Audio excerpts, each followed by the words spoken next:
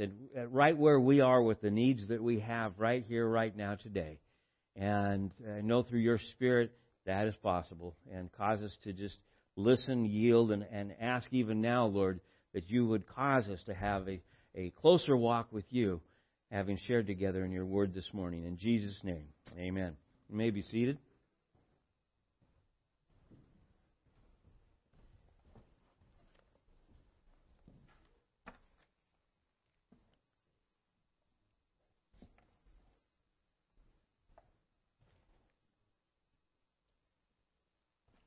Well, we're finishing up chapter 14 of Matthew this morning.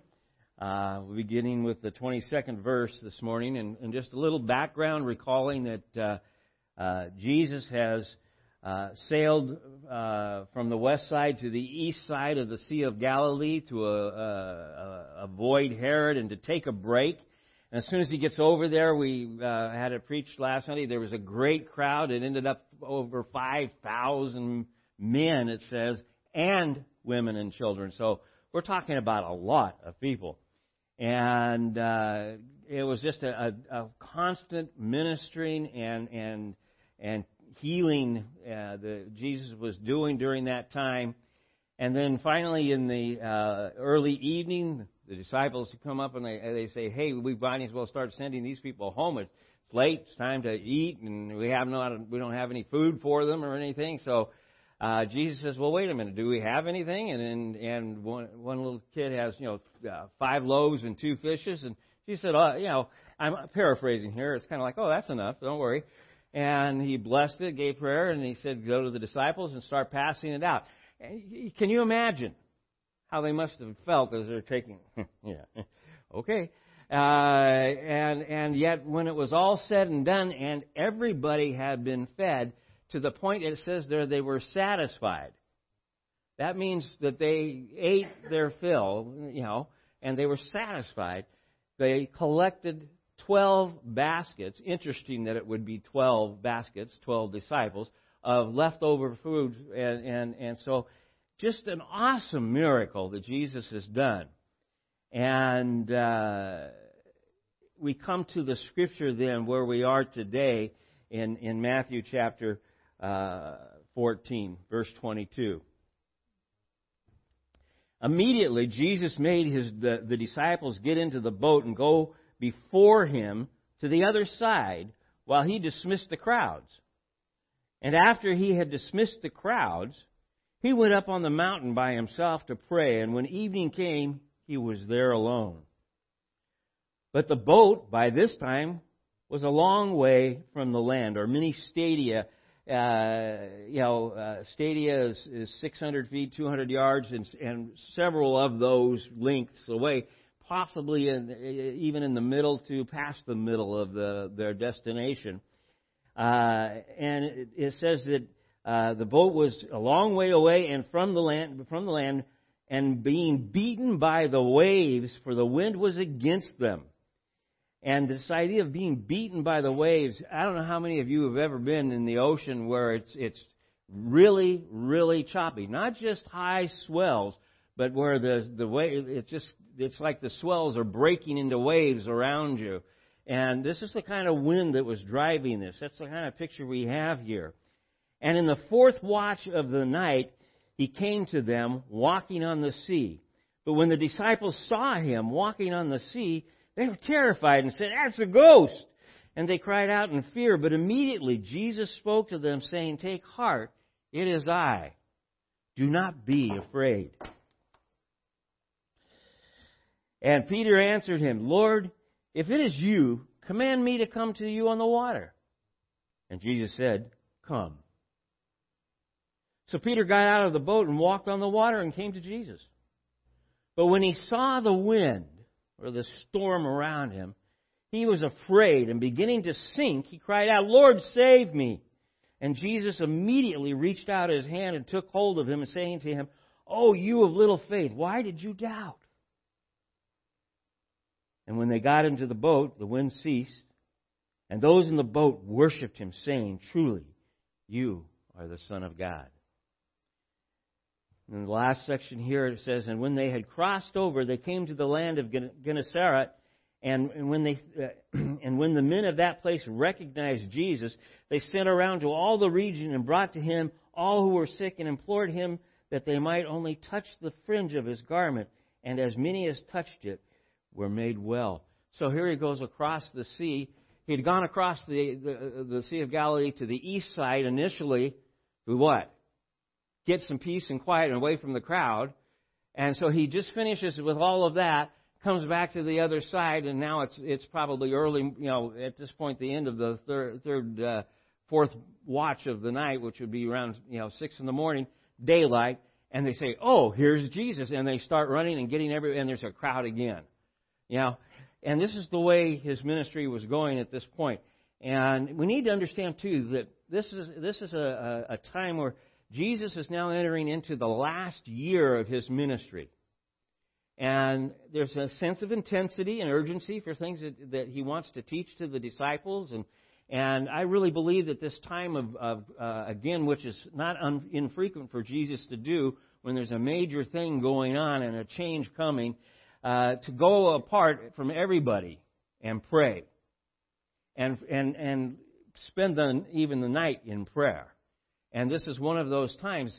And so as I go through this, I'll explain more of the detail to the Scripture. But we start off with verse 22 where it says, immediately he made the disciples get into the boat and then dismissed the crowd. Now this idea of immediately is why is Jesus doing this? Well, we go to John chapter 6 and we find some additional information. And for instance, in verse 15, it's talking about this same crowd and a brief account of this same miracle of Jesus walking on the water. And John comments and he says, the crowd were wanting to make Jesus king.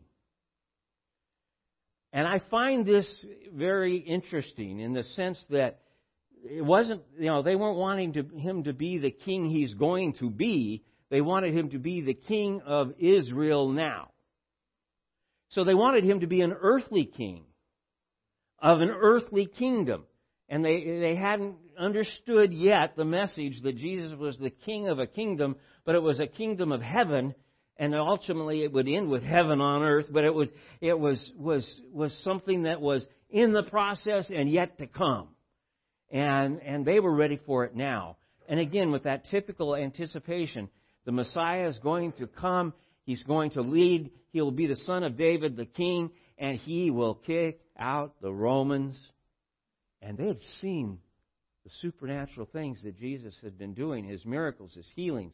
And who knows, by the end of the day, they may have already heard about the feeding of the 5,000 on the other side. And so this anxiousness on their part to see Jesus go into action, go into Jerusalem and deliver them. And they were wanting this earthly. I call them, they were earthbound in a sense. And so Jesus, I believe, taking that little bit of information from John about the crowd wanting to make Jesus king, I think the disciples were equally anxious. Think of some of the questions that have been and will come about, which one of us are going to serve on the right, which of us is going to serve on the left, and, these different things. And even clear into Acts 1:6 after the resurrection, still saying, now, Jesus, are we going to go do it? And Jesus says, no, you guys are going to go back in prayer. They didn't really begin to understand it until the day of Pentecost, 10 days after that, when the Holy Spirit filled them. And Peter began to teach, and it just kind of like, through the Holy Spirit, it all came together. Oh, now I get it. And it's an amazing message in Acts chapter 2 of Peter tying the Old Testament to what Jesus had done, and it's a powerful message. And you see that he sees it. So the disciples are basically earthbound at this point too. And so I think Jesus dismisses them quickly before they get too caught up with the crowd. But Jesus needs this time alone, and he says, I will come back with you. They didn't even question how that would occur, but I'm sure they didn't think it was going to happen the way it did. But they definitely anticipated, they would see Jesus on the other side. Maybe he'd catch a boat with somebody else. Maybe he would walk around and meet them late in the day. They didn't know. But they were obedient. This is the one thing I want you to see. Jesus said, go. They did, and they got in the boat, and they went. Okay, that's important to grab a hold of as we go through this. Jesus then dismisses the crowd, and it says twice he here about him dismissing the crowd, and some of the commentators on this think that he did it with the idea of a benediction, so that they all knew the day is over, we're done for the day. And I was thinking what benediction would be the logical one, and it was, the Lord bless thee and keep thee, from Numbers. It's a common blessing. And I think everybody at that point, any Hebrew would know the meeting's over. And Jesus was left alone. And what did he do? He went up on the mountain to pray. And it says he was there a long time. And we know that it was because the disciples had been hours in the boat, because it says that this happened in the evening, and now somewhere between 4 and 6 in the morning is where this picture of what's going on the Sea of Galilee happens. Jesus is alone. He's praying on the mountain. I believe, by the way, he is praying for the disciples as a big part of what he's doing to prepare them for this, what is coming. And they emphasize, he's here alone with his prayer time with the Father. Meanwhile, while Jesus is praying, the boat is a long way out, many stadia, as I said, basically in the middle of the Sea of Galilee, on the northern part, crossing over.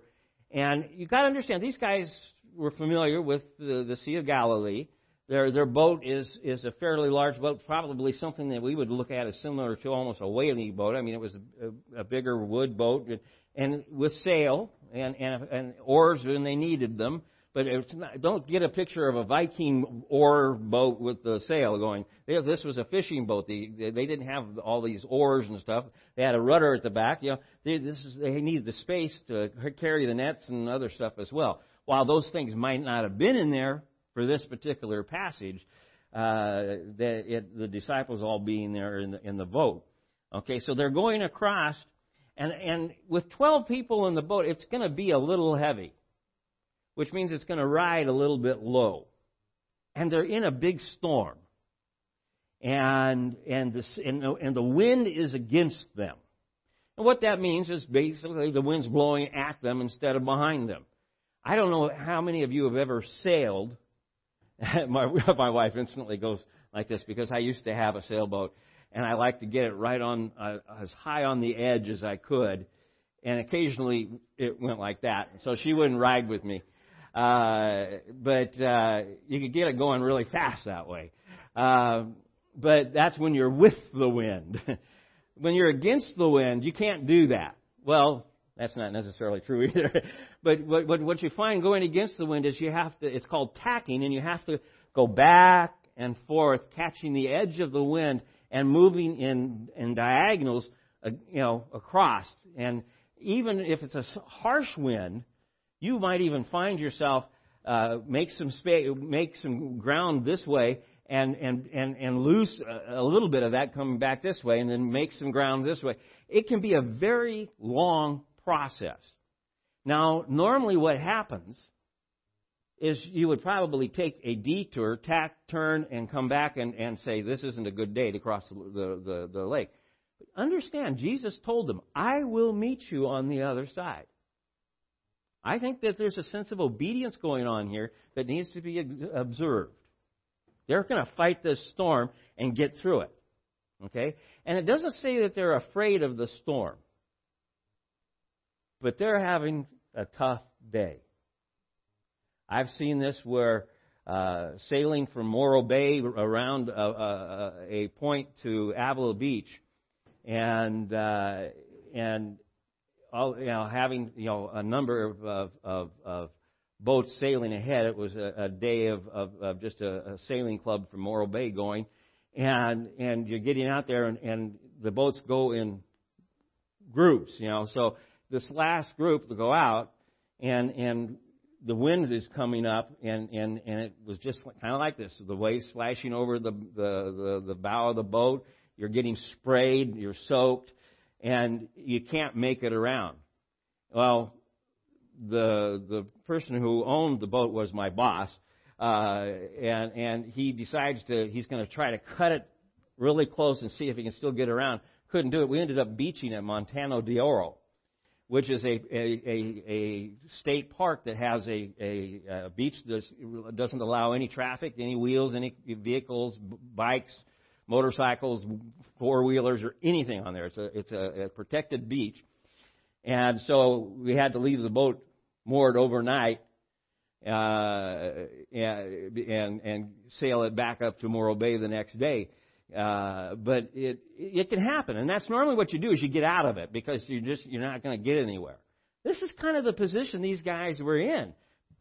You've got to picture them tacking back and forth and losing some ground, gaining some ground, losing some ground, because they've been out here a long time. This is not a normal voyage across the sea, and the length of this storm appears to be more than normal for a Sea of Galilee wind gale. Okay? I'm just putting all that together so you can see this isn't a normal situation, but they're fighting through it rather than giving up, which would have been a more typical thing to do. And a more prudent thing if it hadn't been Jesus said, go. Okay? So they're in the midst of this storm, and they see someone, or possibly even at this point something, approaching. I want you to get again, it's dark, or possibly early dusk. Sunrise. But we've got spray and wind. You're not going to see very clear very far, but they could see something moving on the water. That's not normal. And then it says it clearly. They saw him walking. They didn't know who him was, but they saw him walking. And what did they think? They were terrified. And they say, "Oh my gosh, we've seen a ghost," and they were terrified. And why were they terrified? Well, obviously, if they're seeing an apparition of some kind, that would be terrifying. But I think that within the framework of this was also a sense of doom. We're not going to make it. Now, somebody say that's a little bit superstitious. Possible. But I'm just saying, there's something that this is, they certainly weren't prepared for Jesus to be doing this. They hadn't seen him do anything. They have seen him say, "Storm, quit," and see it done immediately, even a calm sea. But he wasn't in the boat. He wasn't there to wake up. And so here we are with that picture of they're seeing this coming, and so they're terrified. And it says immediately Jesus spoke. As soon as they see him and understand it's someone walking, like a person walking on the sea, and they're terrified, he speaks to them. It says immediately, he speaks to them. I feel that's so important. He didn't let them sit there terrified for an hour and then speak to them. Or 5 minutes. It says immediately he spoke to them. And what does he say? Take heart. It is I. Do not be afraid.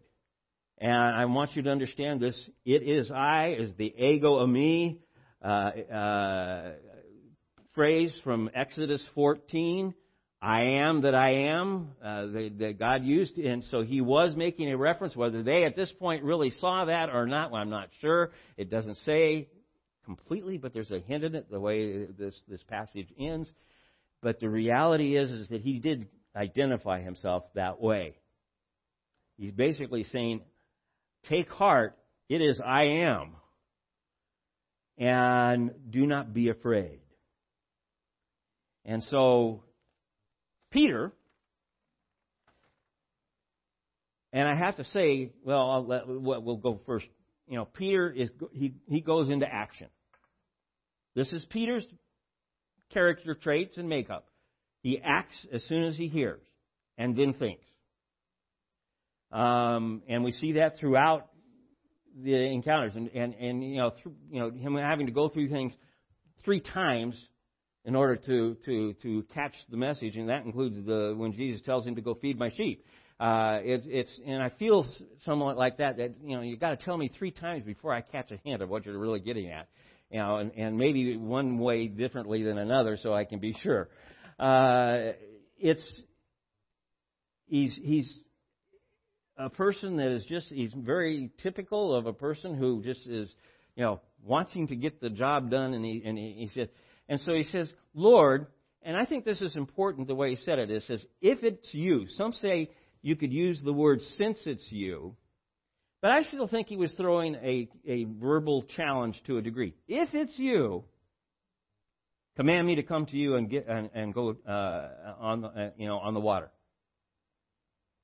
And Jesus simply said, what? Come. He's heard this before. Hey, you guys in the boat, come, follow me. I mean, at this point, it comes together. He says, I know who he is. It's Jesus. And what does he do? He gets out of the boat and he walks on the water. Most of the time we when we're sharing this story with the kids, we focus on the fact that he lost sight of Jesus in the storm and was sinking. Catch sight first. He was walking on the water. In faith, he got out of that boat. By command of Jesus, he got out of that boat with a confidence that he could do it. In the midst of a storm that was keeping his boat, a professional fisherman, understanding the Sea of Galilee, that he was going to be able to do this. That's, to me, a tremendous act of faith. Some people, I've read some of the commentaries that because of the rebuke that comes later, Jesus was basically rebuking him even for getting out of the boat. It was too almost like arrogant or impulsive, which Peter are parts of his character trait. But at this point, I see him acting in faith. But, and this is where we come to the part that most everybody recalls, he loses sight of Jesus. It's kind of like, oh yeah, the storm. He was almost like he was so caught up that it was Jesus, and that Jesus said, "Okay, come."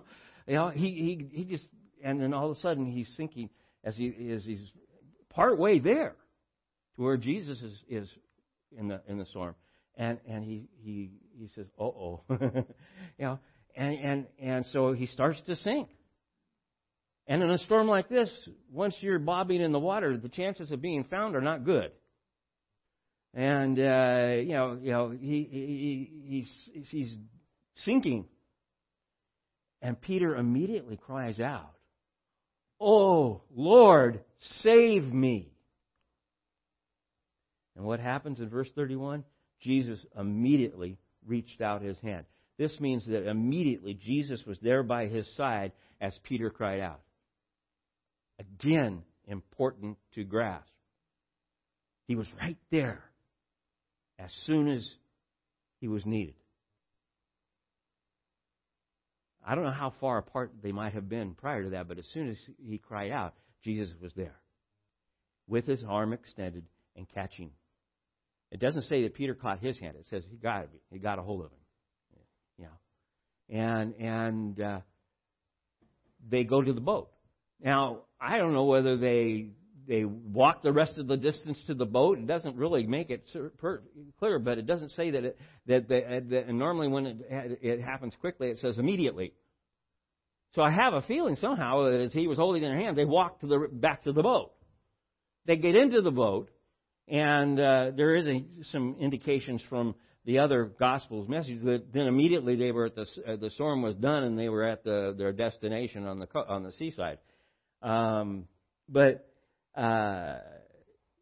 the picture that happens to Peter at that point that Jesus takes him and holds him he does say, and the words here, where we look at it in verse 31, it says, "O you of little faith." I've never paid any attention to that. I've always just taken that as a phrase. But it turns out it's just one word in the Greek, and it's just little faith, hyphenated. Okay, and so he's just saying, and with the ending and stuff, we have the pronouns we put in it, but it was just a short phrase. Little faith, why did you doubt?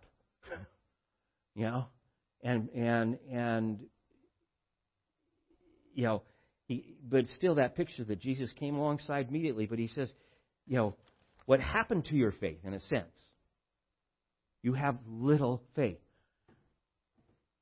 I want to think about this for a minute. If a little bit of faith can give me the confidence to step out of a boat in a raging storm that's beating my boat up and walk on water because Jesus said to, a little faith is a lot. Something about mustard seeds? Think about it.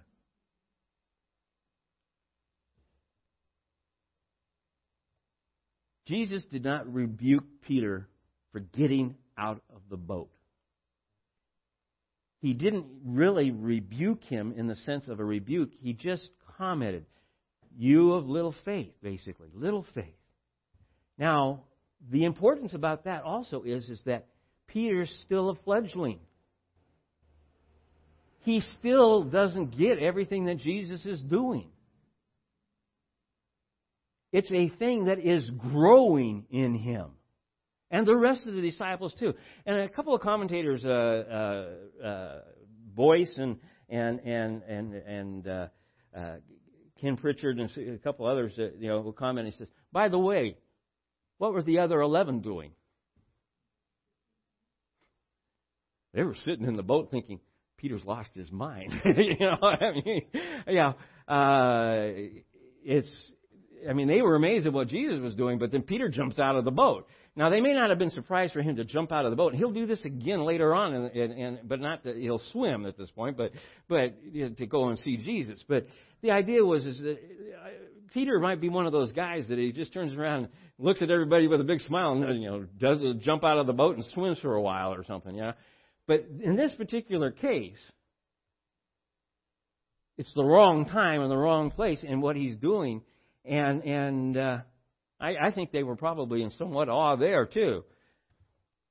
But Jesus and Peter, they get in the boat, the wind stops, and they're at Gennesaret, and that's a little place on the northwest side of the Sea of Galilee, kind of a very fertile area, and lots of people start to gather. I want you to take a minute, though, and look back.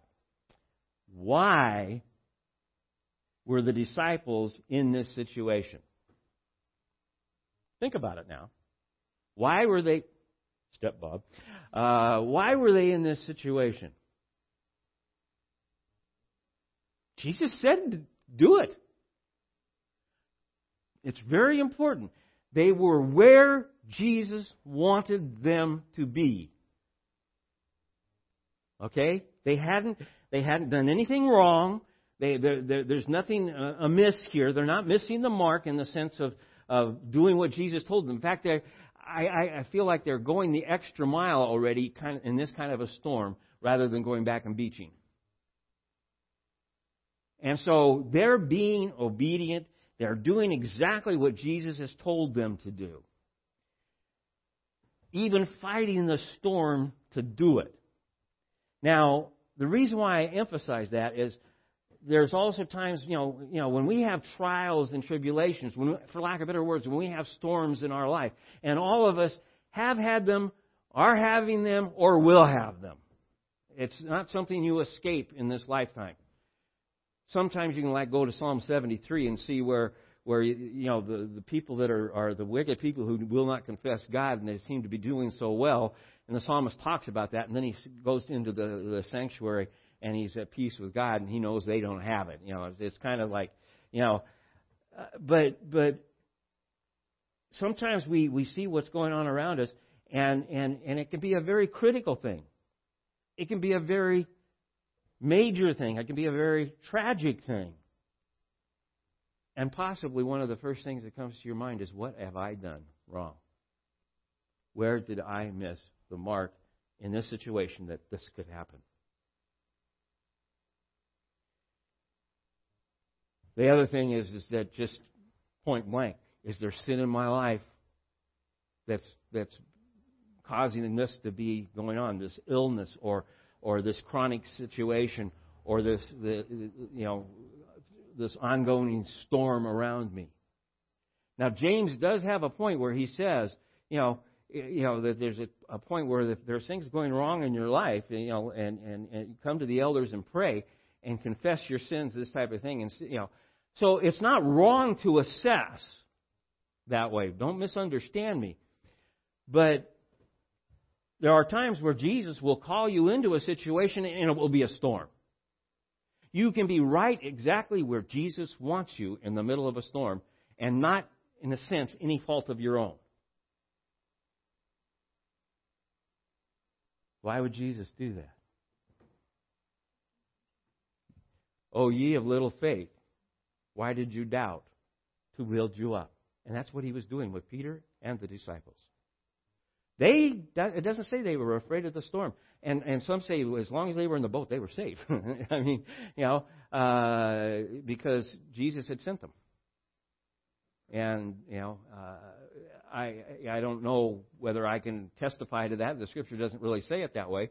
But the reality is that there was a point in time of teaching and ministering and letting them grow a little bit more in understanding who He is as they approach this last year of His ministry, which is going to be very busy.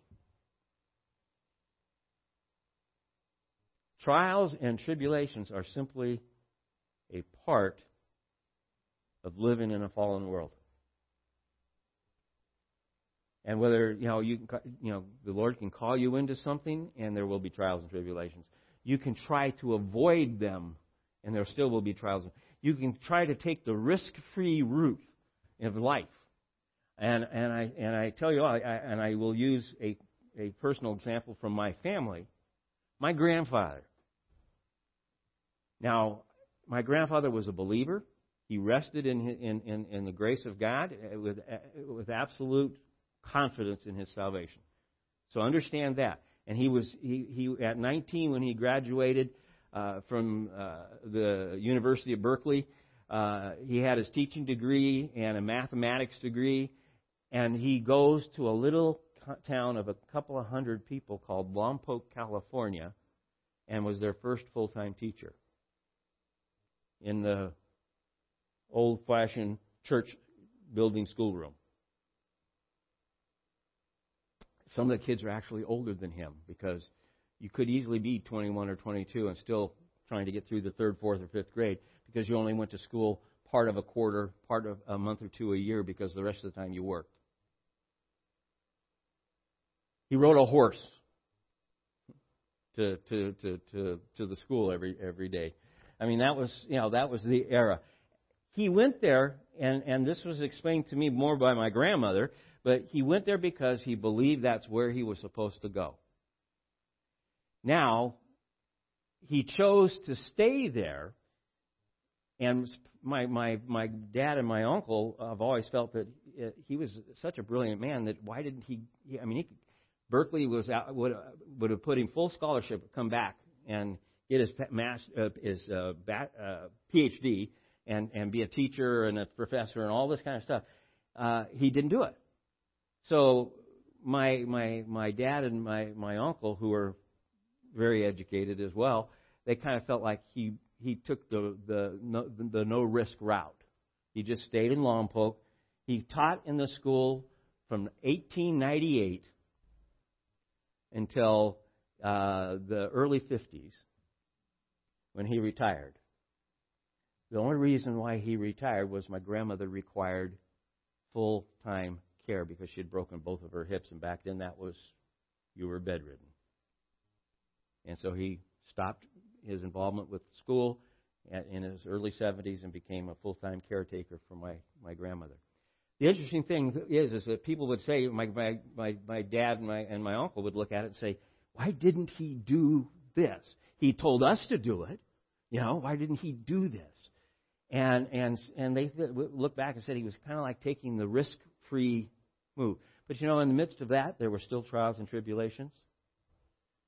My grandfather lost one of his sons at 18 in a swimming accident. He started to go blind in the early 50s, became difficult to read, and by the mid-50s, he was white cane. And here, when he retired, he always thought of all the books he was going to read. And now he needed this huge magnifying glass that went up and down with a little light underneath it to focus on the book, depending on how thick it was, And so there wasn't much reading that he could do. He took care of my grandmother. Got her up in the morning. Another tragic situation, chronic pain for her. So even in what would appear the risk-free move, there was still trials and tribulations. So I'm using a personal anecdote from my life just to share with you. It doesn't matter. Well, the trials and tribulations are going to be there. You can think you're going to take the easy way out, and you'll still might run into a wall. So the reality is that we're going to have these trials and tribulations. But the other side of it is that Jesus is there, and it doesn't matter whether you did it in a duty-driven sort of way or if you blew it, and you're paying the consequences of a bad decision. The awesome picture is that Jesus will still immediately be there. That brings us to the scriptures that were read this morning from Hebrews chapter 7. The picture where it points out that Jesus is the high priest. It says continually interceding on our behalf. Verse 25. I want you to think about that. Jesus Christ, the Son of God, sitting at the right hand, also in the context of high priest, he is the interceder for us. And it's constant. We're never without his prayer. Isn't that an amazing thing? I don't think that the disciples were ever without his prayer. He was praying for them, I believe, on the mountain. He was praying for them while he walked on the sea. And he was even, as he rebuked Peter, it was a sense of prayer to bring him along. It was interesting this morning as I was putting I have a system of a way I put my notes together. And I did my last run early this morning with them and going over them. And I had some background music going. And I don't know how familiar you are with an old song that I will see you through, I will be there. And it was an old, 60s soul and rhythm and blues song. Well, Johnny Rivers, whether he was the writer of it or not, also made a rendition of that. As a Christian, he made another rendition of that. He will see you through. As I was getting to this part, that song was playing, and it just gave me goosebumps personally. It was just a neat experience. He will see you through. He will see you through. He'll be there. And so I look at that, and as earthbound as a lot of my thinking is, I am heaven bound. The disciples were heaven bound, but they were growing. They were still at the very early stages of this. But what happened in verse 33 is awesome. Again, look at verse 33. And those in the boat, who were those in the boat? Jesus and the disciples. The foundation that would be the men outside of Judas, that would be the foundation of the church.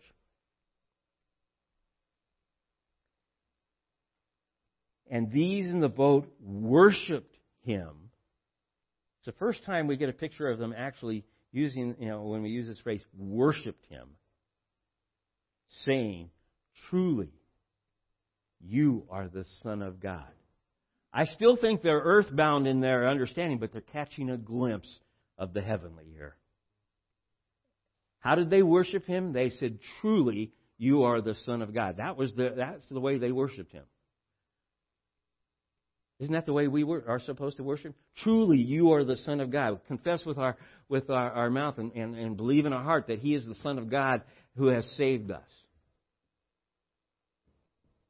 Okay, and as we think that way, as we meditate on that, that's a form of worshiping Him. And we worship Him for what He has done, what He is doing, and what He will yet do. As you go through the various worship psalms, you see all of that. But all in the midst, we worship it because it's what He has done, what He is doing, and what He will do. And they were worshiping Him because of what He had just done. And I can't help but think the phrase "I am" was part of that picture in there. They caught a glimpse of it. A glimpse of heaven for them, where they were pretty much earthbound, and they got right back to it right away. So, and the only other thing I wanted to point out is in this last section where they're back in Gennesaret and the people start coming. I want you to get the picture that it was a crowd coming together, and the idea was if we could just get close enough to touch the hem of His garment type of picture. And there's a song, a Southern gospel song that talks about that, with the lady who was, we've already even gone over that miracle, and needed healing. And she says, if I could just touch the hem, okay? So get the idea that there's a large crowd around Him. I want you to understand something interesting about the Pharisees. You won't find them mixed in the crowds. They're always on the perimeter or outside of it, because they don't want to be touched by someone that might contaminate them. I hadn't really put that together until one of the commentators did, and so I didn't put it together anyway. And as I was looking through that, I was thinking about it, but the picture is Jesus doesn't worry about being contaminated. He's the guy that touched the leper. That would have been considered instant contamination. But what was one of the themes that came out of that? The leper was cleansed. Jesus was right in the middle of the crowd. By the way, I think this kind of spurs where this is going to go in chapter 15 in the next section. Okay, that's why I wanted to make sure I drew this to your attention and connected these two things together. But the emphasis this morning is they worshipped Him and they declared, "You are the Son of God." I think as we approach communion, that's where we are this morning. We worship Him and say, "You are the Son of God. You're the one who saved me." He just delivered them from the storm. They worshipped Him. And I see that picture of that in there. They caught a glimpse of heaven. And most of the time, that's all we're catching, are glimpses. But as we go through communion, thank Him for what He has done. Ask Him to examine your heart about where you stand. If there's a thing that needs to be confessed or dealt with in your life, this is a time to deal with that. And also the idea of thanking Him for what He has done, is doing, and is going to do, because it even talks about doing this until He comes again. And in the framework of that, also saying, "Lord, help me to catch the glimpses of heaven You throw my way, that I might draw close to You." So I ask the ushers to come forward, pass the communion out until we've all been served, and we'll share it together.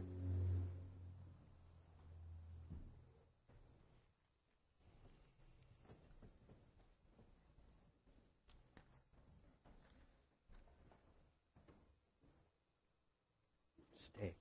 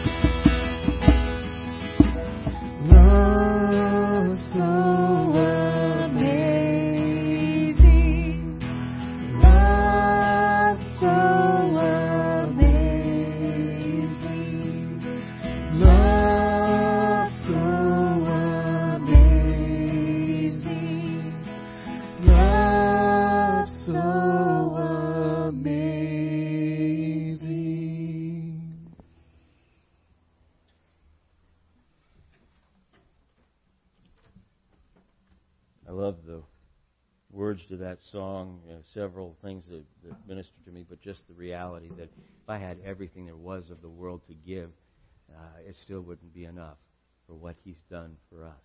It tells us how much He loves us. Love so amazing. Jesus chose to take two parts of the Last Supper to become emblems of His suffering on the cross for us. And He took the bread that night and He blessed it. Let me read to you from Matthew 26:26. It says, "Now as they were eating, Jesus took bread, and after blessing it, He broke it and gave it to the disciples. And He said, 'Take, eat, this is my body.'"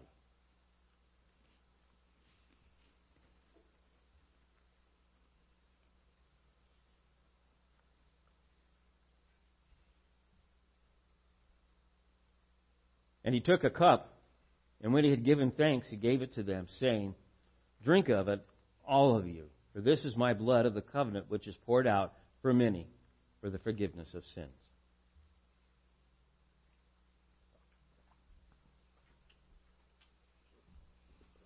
He finished that with, "I tell you, I will not drink again of this fruit of the vine until the day when I drink it new with you in my Father's kingdom."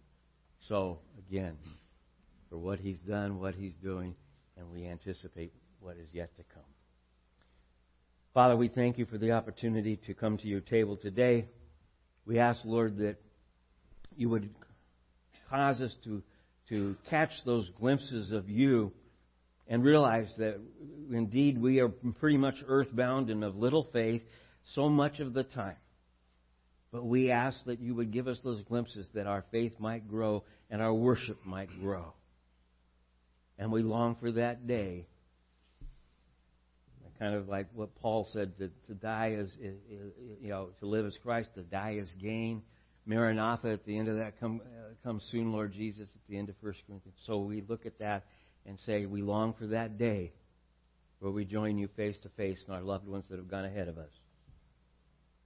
But as we are here now, we ask that You would cause us to look at the trials and tribulations around our lives as opportunities to see You at our side, reaching out and even pulling us up out of the water, that we might walk with You. We worship You, we praise You, we thank You. In Jesus' name, amen.